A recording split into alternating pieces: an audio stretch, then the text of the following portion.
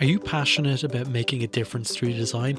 Join us at the Human Centred Design Network's Circle, a new private community for change makers just like you.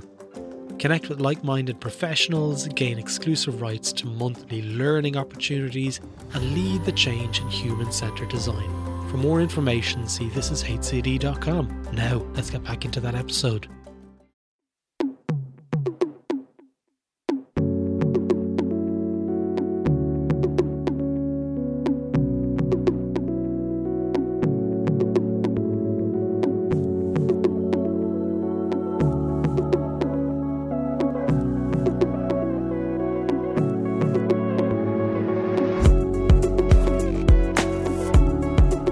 Hello and welcome to Bringing Design Closer. Our goal is to have conversations that inspire and help move the dial forward for organisations to become more human-centred in their approach to solving complex business and societal problems. My name is Jerry Scullion and I'm the founder of the Human Centred Design Network and the CEO of thisisdoing.com, home to many of the world's best design and changemaker courses online. Now, today in the show we have Laura Yarrow, Head of Design at Her Majesty's Land Registry in the United Kingdom.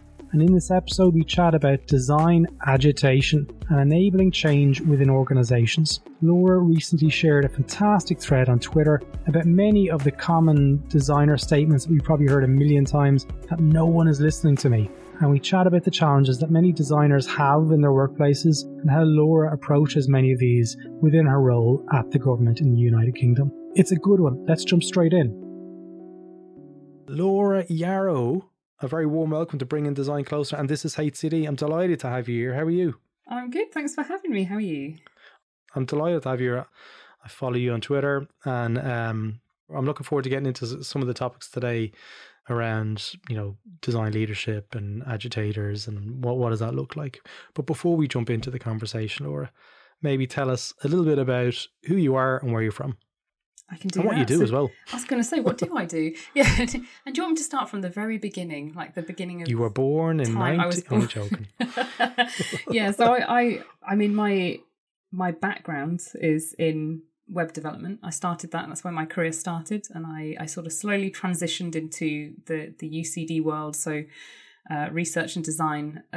So I was in my safe space of computers being, the safe space, black and white, very binary, IT, very binary, easy. Once you sort of worked it out how to do that, and then the whole world of humans came to me, and design, and how that's so much more interesting, isn't it? There's so much more complex, so many more grey areas with people, and that's kind of how I got into user-centered design, and I've just been fascinated ever since with what people do and why they do it, because they are just strange creatures, aren't we? We're all very odd. So my I'm not. Some more than others, yeah. Looking at you. So yeah, exactly. My current role is working for UK central government. So I work for the Land Registry. And that's a team of designers. So I'm the head of design there, the design practice. And that consists of content, interaction, accessibility, and service designers. And we've recently added a design ops person into the mix because we're growing. There's about 25 people, I want to say now, but it fluctuates at the moment. Okay. It's busy. So what does a typical day look like for you then in the Land Registry? Meetings, Teams meetings, Slack messages. But yeah, we're working with all different people. Sounds exciting. We have a really strong, community of designers, and so a lot of that is based around them understanding their needs, training, and how we want to grow the community and progress people through their careers and do great design for public services, basically, because it is public services we work on. They have to be accessible and usable, inclusive, consistent, efficient. All these things that we have to design for is my remit, and my name's on the sign off. To make sure that they are done correctly, and we meet the user need. So that's It is exciting, when you get to be that person to, as you said, to sign off and things, and your name is there against it. But that kind of responsibility doesn't happen by chance. So we're going to talk a little bit more around the leadership side of your role. It sounds like we could talk about a whole different gamut of stuff based on what you just told us, but I definitely want to focus a little bit more on what does it look like and moving the dial forward, which is something that I'm really passionate about, especially within the government sense and where you're at. And just to back up, the kind of to zoom out a little bit more in this conversation, what led us to connecting, about this podcast was a tweet that you put out towards the end of January this year. And I'm gonna read the tweet out just for people who haven't seen it, because you were mentioning there it's had over 200,000 views at this stage. And it starts off with, and as you said, you get a little bit ranty, which I don't like, which I do like. I don't mind. Because over the years, the most common designer complaint has always been no one listens and UX isn't a priority or understood. So I want to throw something controversial out there. Some of this is our own doing. A quickish thread on why and how to fix it. I haven't met one designer that had it easy. Even orgs that invest heavily in user-centered design still have their issues. It's always the elusive seat at the table that designers chase. And it's common to feel you're stepped on or underappreciated. This is common. It's not you.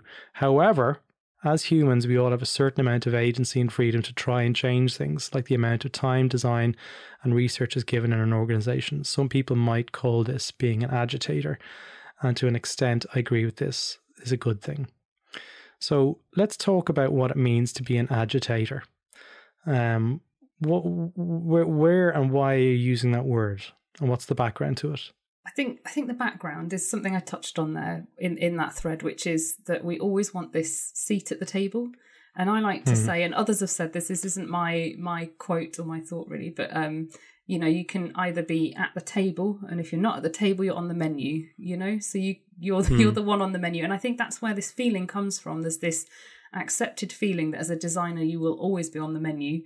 You will never have that seat, and you're always fighting to do the work that you want to do. And this is something I'm guilty of throughout my career as well, is that I've been frustrated with that. You have this role that maybe has a social impact. We're designing things for people to make their lives hopefully better.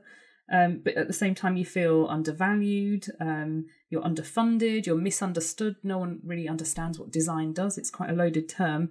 And then you get this perfect storm, and that makes people act in different ways, where you become this agitator. You're frustrated, you're territorial, only I do the design work, only I do the wireframes. And you're not advocating in the right way. You're not collaborating, and you may even be quite derogatory. So I think I put that in the thread too, that you might sort of perpetuate this them and us.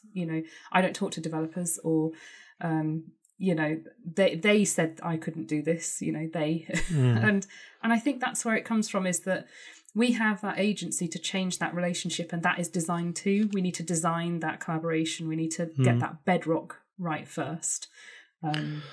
It's interesting because in the thread you also mentioned about being good and bad agitation. And instantly, whenever we talk about this, it can start down the road of potential conflict. And conflict resolution is part of being able to navigate this. So in that sense, we said there's territorialism around, say, artifact generation, like we do the research, or we do the sense making, or the visualization pieces, not you, sit down development, all those kind of conversations which I've been in. I was going to say I've been part of, and I have been part of them maybe about 10 years ago, and then eventually I was like, do you know what, I kind of don't have time for this. I'm happy to share this with you and just try and get an outcome that works to both of our kind of agendas. How have you managed this? Because within government, it just seems to be a lot more prevalent that people who have been long stays within government, that territorialism kind of comes part and parcel with their roles. Like, this is my area, I've been doing this for 20 years. That's going to be a bigger challenge when you're trying to prize those kind of pieces away that is almost locked in with their identities. How do you manage that? So these long-standing habits and behaviours that, this is the irony, right, isn't it? We're supposed to be the experts on people and the way humans behave. And then when we have to turn that inward and internally to the people we work with and see them as our users and our customers, we really struggle. That's been my experience myself personally, and in other roles I've been in, that and you see it all the time. I've run training sessions, I've run various meetups and communities, and it's always the thing that gets people riled up and talking until like late into the evening is, I just can't get this person to understand what I do, or I'm so frustrated. I'm just, not included in the right meetings or the right ceremonies and stuff. And actually, that's really frustrating to hear, because I think there are things we can do. And I think I talked about those in the thread that, it's all the invisible stuff that's the hardest, right? Isn't it? How you govern yourself and how you talk about what design is. And there's so many different pitfalls. So, for example, I think one of the things that I see really commonly is we're really defensive as designers, and we don't always know it as well. So we may be writing things like, I just need time to do this bit of design. And it's almost like please let me do it. I'm asking your permission. Yeah. And actually we need to just be confident in our roles and say, look, I've been hired here to do a job. I'm the expert in this specific discipline, and this is what design is, and this is how we're going to do it. And I will guide you through that. I'm your strategic resource. So it's repositioning design in a way. So that's one thread. And then it's building these relationships on the overlaps as well. So there's a case for saying that design works across the whole life cycle of a service or a product, touching lots of different disciplines, whereas some don't, like maybe dev only touches one part of the project, and so on. So designers work across everything, and that means there's loads of these overlaps and opportunities, not challenges. They're opportunities to work with someone. So we mentioned earlier someone saying, oh, that's my spot, don't do the design. I think if like someone brings you in product, or a product manager, for example, brings you a wireframe and says, look, I've had this idea, that's great. We should be encouraging people to think visually, to come to us and actually include us in the conversation, and then have the opportunity to say, this is great, I'm the expert, I can, on my expertise and my the evidence I've seen, I can help you make this great, make this even better. So there's definitely there's a lot to that. And I mean, we ask for collaboration and we ask for participation within other disciplines within organizations, and I've had it a number of times. I remember one incident where I was doing work for a medical company, and I was starting, this is maybe 2011 or something, I was starting to sort of welcome I was kind of saying, okay, now I'm kind of opening my mind a little bit more, and I created the first draft of interaction wireframes for this new system, and I was presenting it remotely to the client who was in America. The people were signing off in America, and it was an hour-long session, and after 58 minutes I was like, listen, thanks very much, this has been brilliant. And there was a junior on the team who was, kind of unbeknownst to me, had also created his own set of wireframes. And he goes, can I just say one thing before we move? And I go, yeah, sure. And he was like, can I just, can you give me the sharing permissions? And then started to share his own set of wireframes. Right. And I'm like, so what do you do in those instances? And that was, by the way, I cut that one in the bud pretty quickly. I was like, don't do that again. But I had to understand where that was coming from. And if we ask for this participation and we ask for people to kind of like share ownership, there still needs to be a bit of an understanding that you're the person responsible for this. You're the person who's owning this. And how have you handled that? If you end up having loads of people creating wireframes and loads of people working on their own little versions of things and bringing it back. I think that's really common because we are mostly visual creatures. So it's only right that, if someone wants to communicate something, they're going to do it visually. We were doing it since, cave art, millennia ago. It's the way we communicate. It's the way we get what's inside our heads out, because we're not always good at articulating. That's a secondary way of communicating and visualizing. So it's, I think it's building these relationships, isn't it? But being clear about roles and responsibilities. And I know in the past we've done workshops where we've done like this grid where you've got the, designers, the BAs, the product people, and all the different disciplines and researchers maybe as well. And then on the other side, you've got, what do you think we do? And then getting each discipline to sort of talk about what they think you do, and then you being able to play back what it is you do, and then agreeing on where the overlaps are. and where you'll collaborate together. So it's really clear, it's all out there for everyone to know. And I've done in the past as well these charters between different practices as well, which are really good to say, this is how we'll work together. But I think all of this is just scaffolding, isn't it? It's all scaffolding to what the real thing is, which is building the right culture, building the right relationships. And that's the hard bit. That's the invisible bit that you have to work at, like a marriage. It's like... It is maybe saying more about my marriage, but yeah, it's you have to really work at these things to get them right and to make them persist. But when you say building the culture and building all that kind of stuff, usually when you're building something, you have a sense of kind of ownership of what you build and, you know, what materials you're going to use in that build. So if you're building a house, you know, you get to, you know, choose the windows, choose all that kind of stuff. In government in particular, you don't always get to choose the materials. And in this instance, we're going to talk about people. Sometimes you have to inherit people as part of your team who've been there for 20 years and they want to get involved and they've been seconded into this area of the business. And you're going to be working with people with different maturity, different levels of aptitude, and sometimes different levels of interest. They might be there and they're like, okay, well, I'm not really that keen. Like, I don't really want to do the research, but hey, you know what? I'm the research person on this project. Have you had experience with that? And if so, how do you handle, you know, that kind of conflict? Because, you know, you sound like you're deeply passionate about creating services that, you know, sort of respond to the true human need, but not everyone on your team is going to be singing from that same hymn sheet. So, yeah, I'm going to directly be you be Frank, I be Anne. Hey! I'm going to contradict you, actually. I'm going to contradict you here. So I think in government design, user-centered design is actually more mature sometimes than private sector, other sectors. So I think that's because we've got this strong set of principles to work to. Mm-hmm. We've got a strong sense of direction. That we have to produce things that work for everyone. True. You know, it's a really big audience. And the Land Registry supports £7 trillion of property assets in the UK. So it really props up the economy. It supports it, helps it run. So it has to work, and it has to work for everyone, and it has to be inclusive.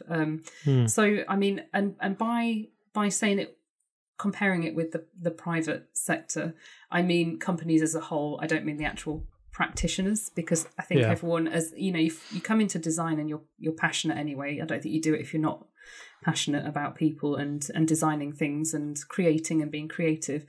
But I think you sign up for that. You know that it's going to be more restricted in, you know, like how creative you can be, but there's a different mission there. But going back to like leadership and inheriting and people's ways of thinking about user-centered design, I think that's any organisation. You know, you could inherit people who are not passionate, or they've been there a long time, or they don't agree with the mission. That's anywhere. That's not just public sector and government.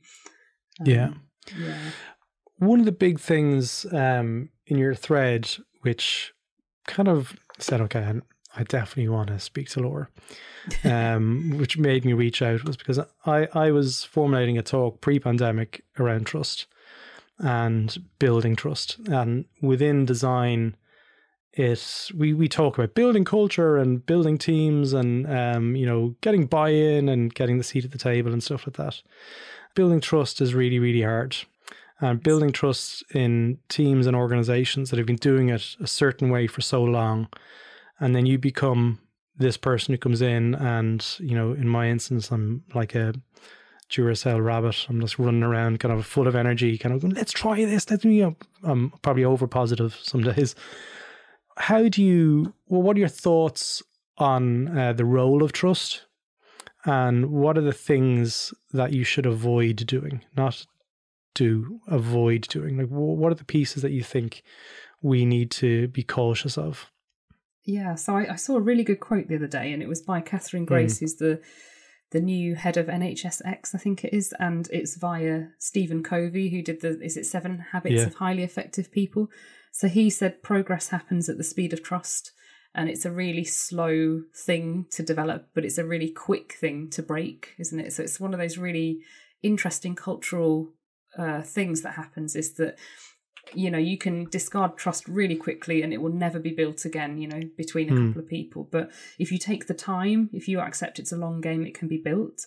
The things not to do, I think, were the things I listed earlier about, being derogatory, because that breaks trust really quickly, and, advocating in the wrong way, making it us and them, being territorial, not sharing and being transparent. But I think the ways to build trust are the opposite, being transparent, and also showing the science of design. So you said you run around going, oh, let's try this.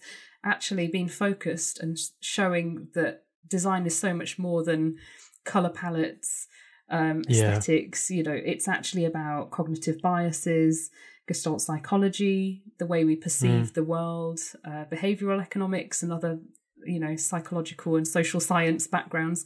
That is how we build the credibility that we're a scientific strategic unit in an organization, and we have a way to be used early on in the process to be part of the decision making, to be part of the problem framing, the same as any other discipline, like developers, for example. If we're included early, we can help supercharge what you're doing, but brought in too late, we can only do the aesthetics, really. I wonder, and again, this is a kind of a pretty open conversation, but I don't think we can measure trust. I think it's something that you can sort of sense. It's a human thing that if you feel like you've actually hit that point where you can actually have open conversations without fear of retribution and fear that things are going to happen in a negative way. What are your thoughts on being able to measure these kind of things that are intrinsically difficult to measure? But how do you know when trust has been reached, other than building the relationships yourselves? Like, so if you're managing lots of people, which you're saying as the head of design, what are you looking for? So the more I talk about this subject, the more I realise it's actually just talking about psychological safety in teams, isn't it? It's like you said, there's key indicators that psychological safety is there, not just in the design team or whatever team you work in, the UCD team, the research team, but between that team and other teams, the adjacent disciplines like developers and product and all the other disciplines. And I think the key indicators, one you touched on, is that people are okay to be candid about when they've done something wrong or they've failed or something didn't work. So, for example, you'll often see in organizations, look, you've done the research, but you can't show it. You can't show that, it's too negative. Something's gone wrong, and that's going to affect my delivery schedule, and I'm going to get it in the neck. So there's that sort of candidness, I think, is one of the key aspects. And I think also that willingness to work together, as well, is like another key indicator. So you'll get people who are actively seeking to work together. So you might get a designer and a product manager who have regular meetings. They really, you can feel the love between them, that they really enjoy working together, and you can see where people are being avoidant, and that's the key indicator. Not turning up for meetings and stuff. Not being there, and also not being included in the meeting. So you can see, just looking down the attendee list, has anyone from a UCD perspective been included? Is that would be a key indicator that they don't feel like they belong there, or they don't feel like they can ask to be there, or that they don't even know that UCD exists in the organisation. So there's lots of these key indicators like that, and it is, like you say, it's hard to measure, isn't it? Yeah, absolutely. You were talking about, I guess, the controversial piece that you're referring to in your tweet. There was loads of them. I think it was about 15 or 20 of them nested together. Quite wordy. And it was great. Like, I love those kind of big, longer threads. But it's really important to think about design, I guess, as like the fabric of the organization, to quote Sarah Drummond, good friend of the podcast. And, it's really to understand like the role that design we're sometimes contributing to these kind of negative behaviors.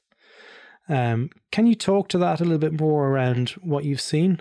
I probably can't talk about where I work. Not.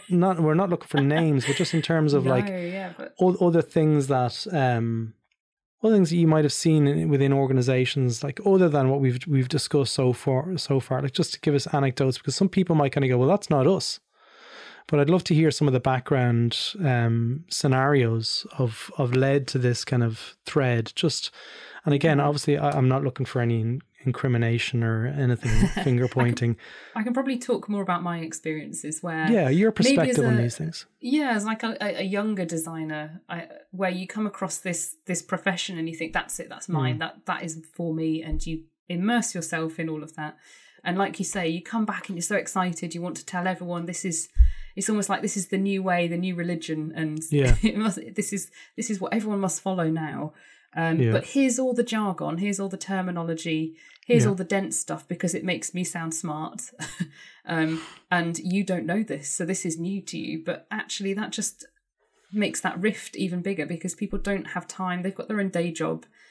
So explaining the terminology is really important. Explaining the reason why you're doing it as well, I think, is another thing. So, and I think this is maybe what I put in the tweet as well, is that we don't spend a lot of time explaining what we do or how we do it, what we'll deliver, what it means, and the activities we're doing and what they mean,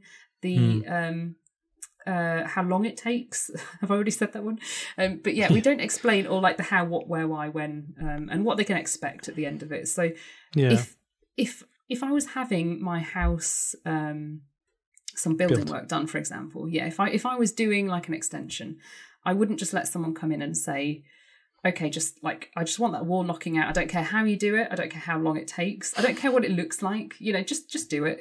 I would want to know the ins and outs, and I think we forget that we are working on some people's precious houses, and everyone has a stake in that. They don't want it to fall down. Some people will be crushed by it. Some people will be mildly maimed. And it's actually one of those things that we forget, that this is a shared project, it's a shared goal, and I think that's what we need to be more clear with. Why should anyone trust us if we don't tell them how we work, what we do, how long it takes? So we need to be clear with all those things, and that's what I've not done in the past. Yeah, and I think it's fair to say many of us have probably not done that. We spent probably there's probably coming from a place of fear, I think, within design, where we're like, well, we need to perform, we need to deliver value straight away. And sometimes it's a case of slowing down at the start, trying to understand the system and understand the network that you're currently going to be a part of, and making sure that you're working and being inclusive and adhering to the best practice. Slowing down to go faster is kind of... to speed up is usually the best approach. I remember in a government project in Australia, it was one of the big projects that I've probably spoken quite a lot about. I took an awful lot of time to get to a point where I was like, okay, now I'm ready to start designing. Like, I'm talking months, and a lot of it was a case of going out.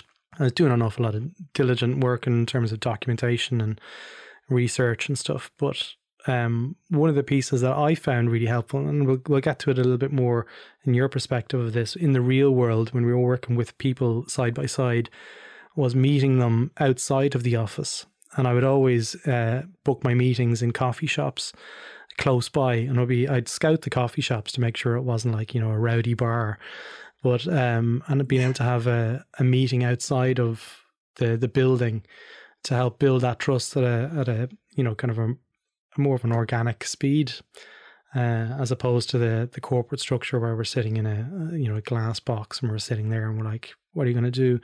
And I found that to be a really powerful thing. I found it to be a nice tactic because people love getting their coffee paid for and a slice of banana bread. It goes so far in being able to build that relationship to help enable that trust. How have you found doing this stuff? You know what I'm going to ask next.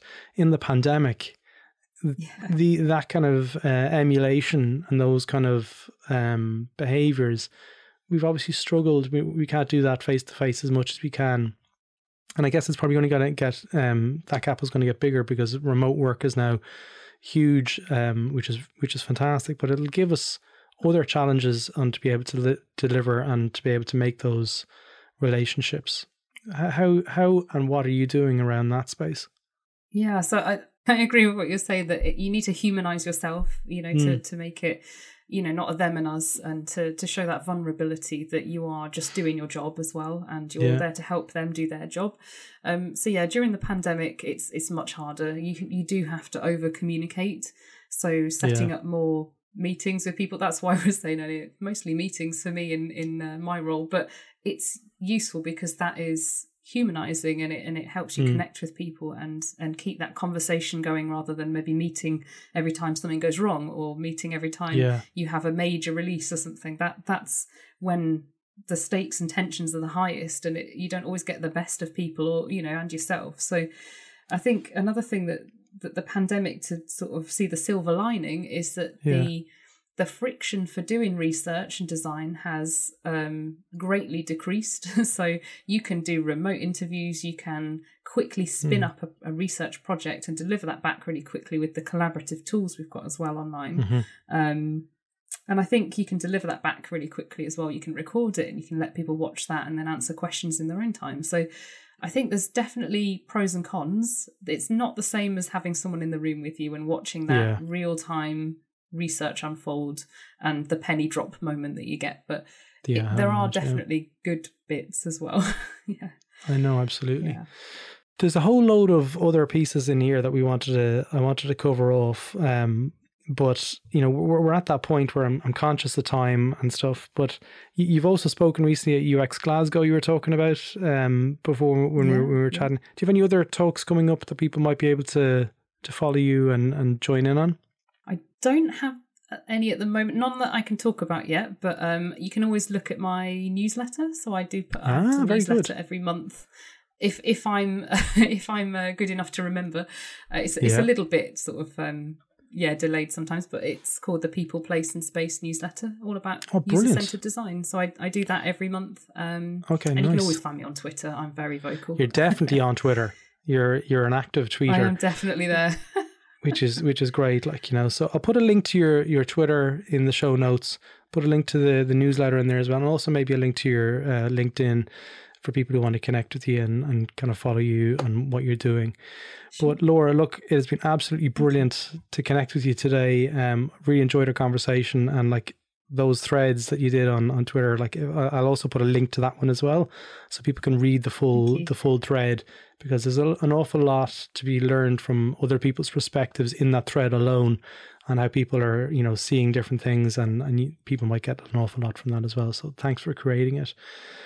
Thanks so much for your time. Thank you for having me. Thank you so much. It's been great. It's been a bit like UX therapy.